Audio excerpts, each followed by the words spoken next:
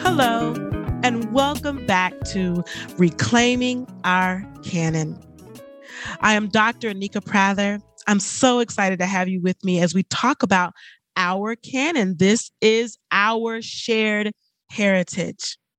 This whole podcast is about two parts. Number one, it's about the Black connection to the canon. I'm showing you through different stories, different narratives. There may be sometimes guests on here talking about it, about how Black people have connected to the canon. But I also hope to highlight other ethnic groups, other human stories about how people have connected to the canon. And those areas where I may not be the expert in, I will invite guests to join me in this podcast. I'm so excited about this podcast because it allows me to really take my time to unpack the things that God is revealing to me about the Black classical tradition and the overall shared heritage of all of us around the Western canon. Last time we got together, I talked to you about the struggle I had with finding a connection with the Western canon. And I left you kind of on a cliffhanger, wondering how did Du Bois help me get my thoughts on the right path with this? Well, today I hope to unpack a little bit more of that for you. So I ended by talking about how Du Bois talked about reading the Western canon somehow unveils our equality as a people here. Seeing ourselves as equal in a country that has enslaved and oppressed us was key. For too long, Black people have sought the white man to place their stamp of equality on us, but it is important for us to see it within ourselves. The knowledge that Du Bois sees us gaining through reading the text is not just to say, hey, we are just as smart as you because, see, we can understand these texts too, which is what I had been thinking. And I really wrestled with going through that process of doing something to prove myself to someone.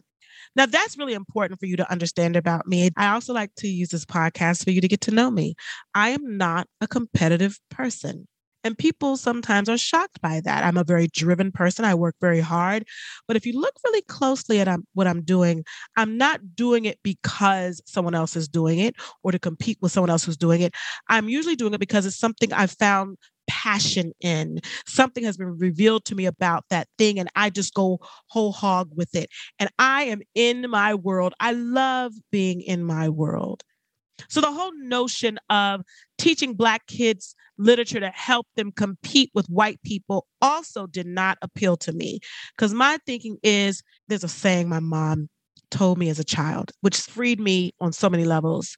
Anika, you got to act like there's nobody in this world but you and Jesus. And that is what I've lived by. Whatever I do, I live for an audience of one. If he's calling me to it, if he's revealing some things to me about it, I want to be in it. And that's usually what drives me. And so I teach that way. I teach from that place of passion and understanding. And so I was not interested in teaching my students to compete with white people or to be just as smart as white people. Okay. So that was not of interest to me. But in these texts, Du Bois found a world where all men were equal, with common experiences to be shared. He saw our common humanity written out in these texts. These experiences are what connects us. It solidifies our common humanness. These texts tell the human story, not just the white story. In the essay, The Training of Black Men, that I discovered, as I shared with you in the last episode, Du Bois writes what I like to call an opus to his belief in the power of these books when he says the following. I almost have this by heart. I sit with Shakespeare and he winces not. Across the color line, I move arm in arm with Balzac and Dumas, where smiling men and welcoming women glide in gilded halls. I summon Aristotle and Aurelius and what soul I will, and they come all graciously with no scorn nor condescension. So wed with truth, I dwell above the veil. Is this the life you grudge us, O nightly America? Is this the life you long to change into the dull red hideousness of Georgia? Are you so afraid lest peering from this high Pisgah between Philistine and Amalekite, we sight the promised land? Du Bois was living in a world where he recognized that the truth of his equality and the equality of his people was constantly being questioned. But when he read these texts, he was transferred to a world where that did not come into question. There was no veil, there was no color line. And so when he goes into that space, that magical world of classics and reading those works of the canon, he discovers that we are all the same. We are all human. I love how he uses the metaphor of dancing in this passage. He is dancing with the authors, engaging with them, connecting to them, and he feels nothing but equality and acceptance.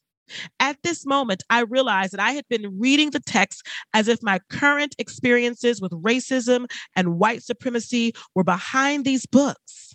But these authors did not know or experience what America had been like for the Black person. They weren't intentionally written to support what my ancestors' experiences were.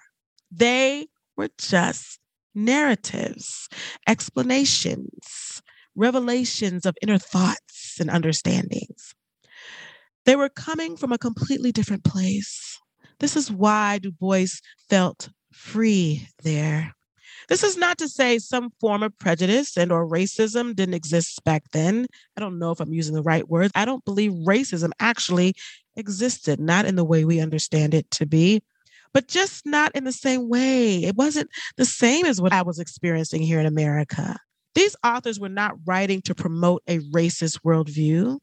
I sincerely believe they were innocent in that regard. They were simply writing the human story. And if I could free myself of the chains racism had wrapped around my mind, then I could see that. Reading this passage gave me completely new eyes. It also revealed that something else. When I saw that Du Bois was writing this opus, almost as if he was trying to convince the Black community, hey guys, you've got to read this stuff. It made me wonder who else was agreeing with him. He opened a doorway for me, a portal, if you will, to that place that we are now calling the Black classical tradition. It's always been there. It is pervasive in Black history. I know for a fact that my community has missed that world. From that point on, I began to use Du Bois's text as an icebreaker for my classes and in the teacher trainings I was now doing in the school. I was on fire. I had left my little corner of performing arts and I was being sucked deeper and deeper into the world of classical education. Finding Du Bois, however, was just a spark of the oncoming flame. From Du Bois, I found a host of Black authors who found connection in great books literature. In fact, I discovered an entire world of understanding how the early education of Black people after emancipation and even during slavery involved classical teaching and learning. I would even venture to say that most Black people were educated in this way. At first, classical education provided to the newly freed people was common. We see this in the story of Anna Julia Cooper, Nannie Helen Burroughs, Martin Luther King. We even see it in Frederick Douglass, who, although was self-taught, was quite proficient in studying the ancient texts, favoring the works of Cicero. We're going to talk a little bit about Frederick Douglass and Cicero when we get back after the Selah moments. I'm going to allow you to listen to some more original jazz from yours truly.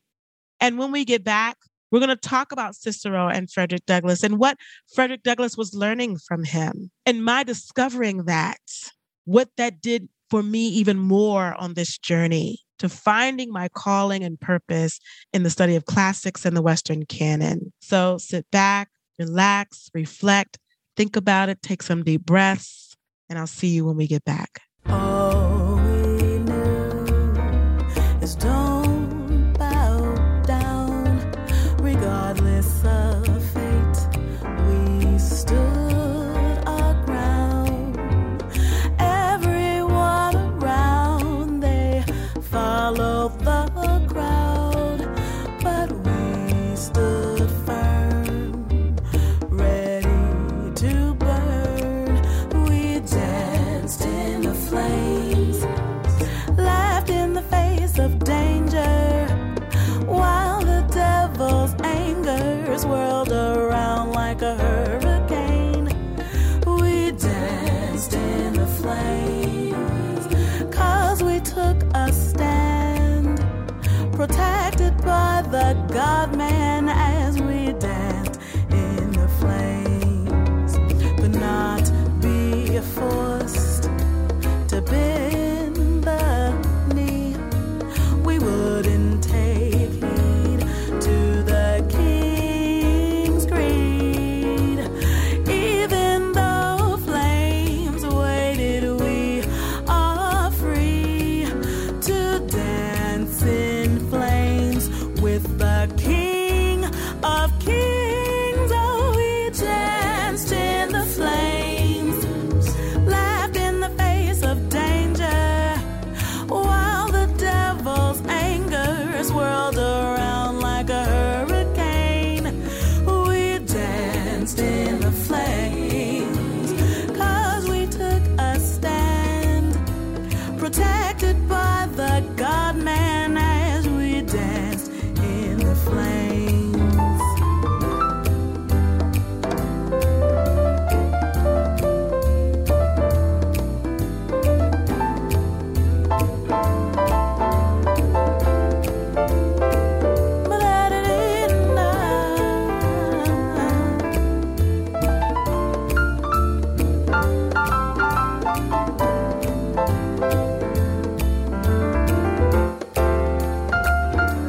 Oh, we danced in the flames. We laughed in the face of danger, while the devil's anger swirled around like a hurricane.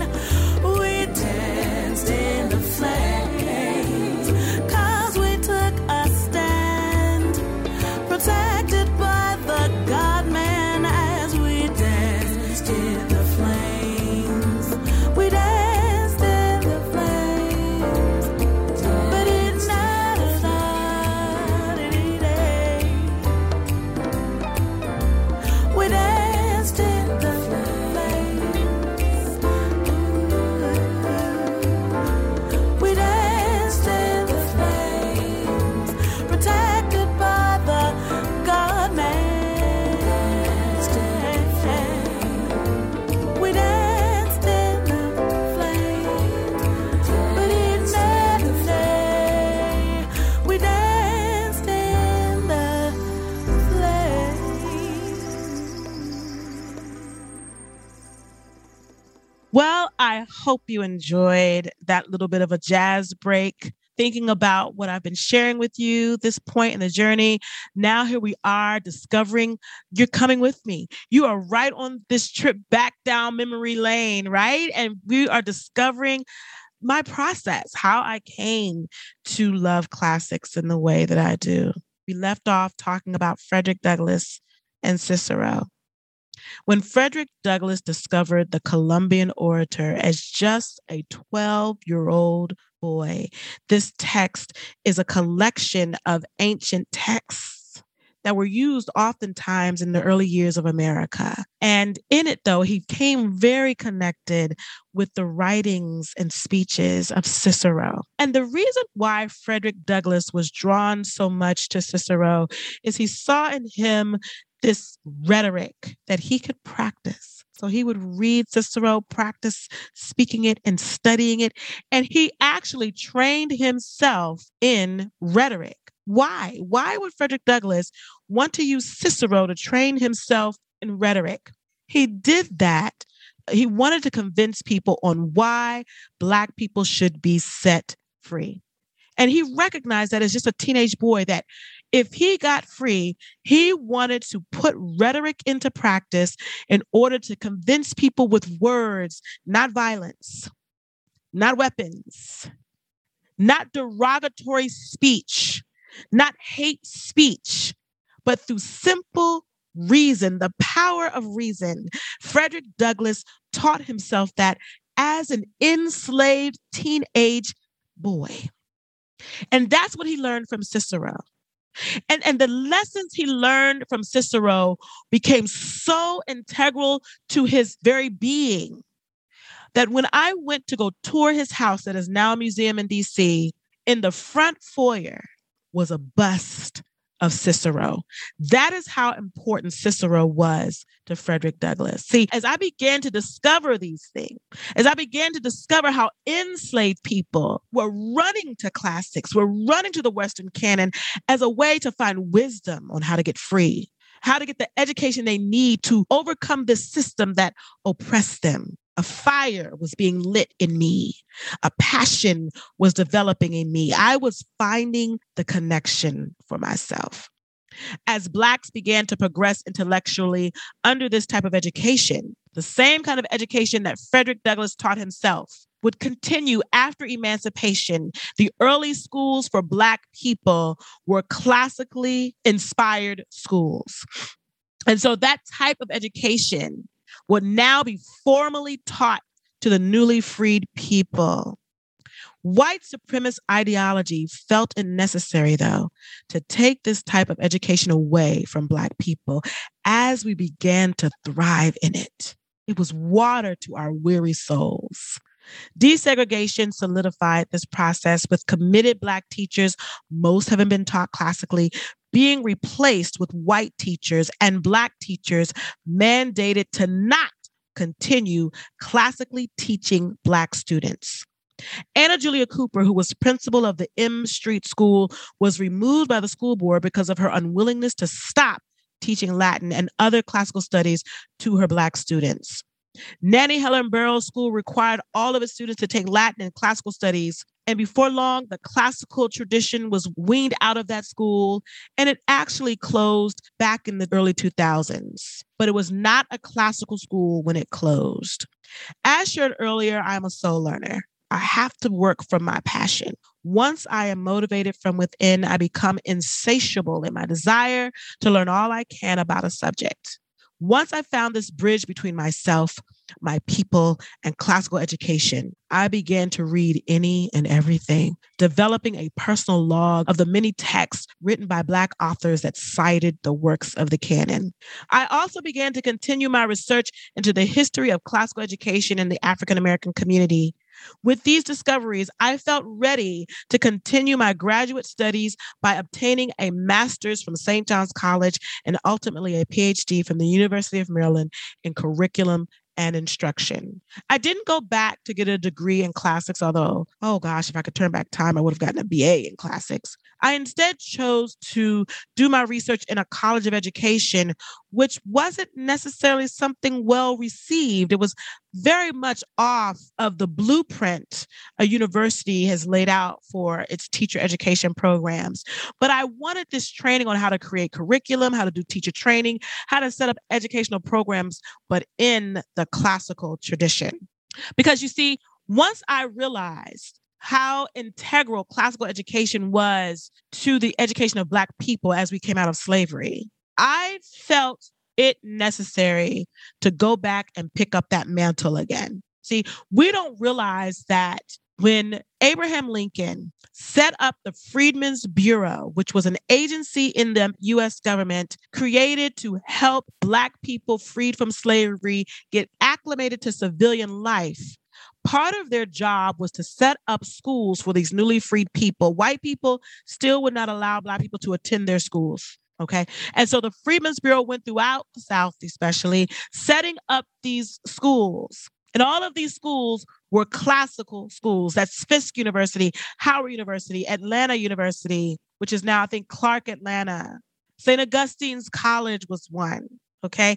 And so all of these were classically inspired. And the director of the Freedmen's Bureau was General Oliver Howard. He was not a perfect man, but he and Lincoln worked together to set up these schools with the classical tradition so that Black people could get educated in the Constitution, the great books, the canon, the Latin that is splattered all around our country, on our dollar bill, in our motto, E pluribus unum, So all of this was to help Black people to gain the literacy that they didn't have, because it was against the law for Black people to know how to read and write until emancipation. And so the best way to prepare them for this new life was to basically give them the same exact education that those who set up this country had. Some people look at that and say, well, that's assimilation. But my ancestors didn't see it as that. They saw it as, well, I need the language so that I can make the changes necessary in the system that at one time oppressed me. And so Abraham Lincoln had that vision of us coming into civilian life, and then he was assassinated. And when Andrew Johnson, not Jackson, when Andrew Johnson, who was his vice president, came into the presidency, one of the first things he did was to end the work of the Freedmen's Bureau and just to put a stop to that process that Abraham Lincoln and Oliver Howard were trying to set up. So when I think about this narrative, I think to myself, and we're still on Andrew Johnson's path. We need to get off this train wreck. We need to get off of this and go back to where Abraham Lincoln and Oliver Howard left off. We need to go back and pick up that mantle. So as I thought about this, I'm in my PhD program. I'm feeling unwelcomed because of the research I had chosen to do. And I wrestled sometimes with saying, nobody wants to hear this. I feel unwelcome. I feel isolated. I feel alone. I feel crazy. Should I quit? I was serving as a grad assistant to a professor who noticed me really wrestling with my growing passion for the topic of the relevancy of classical education to the Black community. No matter how much I was reading about theater and education, and all the other things that interested me in the performing arts, I was consistently drawn to Socrates or Frederick Douglass or Du Bois or Aristotle and their conversations with each other. Martin Heidegger says, to think is to confine yourself to a single thought that one day stands still like a star in the world's sky. This was my star, and it would not let me go. This fascination with classical education and its connection to the history of Black people in America, especially classical literature, had become an all-consuming thought. As I shared what was happening to me with this professor, she suggested that I make this my dissertation topic. I was scared. I'd already had a glimpse at how it would be received in academia, with my own community, with the Black community, with the academic community, with white people. All around me, all I saw was rejection. I did not want to place myself in such a controversial space. The title alone, Great Books, was already so problematic, and I did not want to have to always feel as if I had to explain myself to people. But her final words are what made me change and focus on this thing. Anika, you have to follow your heart. At that moment, I decided to change my whole research topic. I was no longer going to tiptoe around classical education in performing arts classes or using classics on the stage. Or I was trying to stick with the performing arts as kind of a way to say, well, I'm really researching performing arts and I'm going to sneak classics in. But it began to take over my very thought, just like the star that Heidegger talks about. At one point, a friend even suggested, Tika, don't do this. I think you're making a mistake. Drop the topic and just choose a topic that you know they'll like. And then you can come back after you get your degree and finish. But I told you, I'm a soul learner. I follow my heart. I follow my passions. Classics was clinging to my soul. In our next episode, we are going to end this story of how I came to fall in love with classics and the works of the canon. I hope you're following my journey well. I hope you're understanding everything I'm saying to you and it's making sense. And if it is, I'm so happy about that. We will finish my story in our next episode, and I hope you will join me for that. Thank you so much for joining me on Reclaiming Our Canon. I'm Dr. Anika Prather, your host. I look forward to seeing you next time.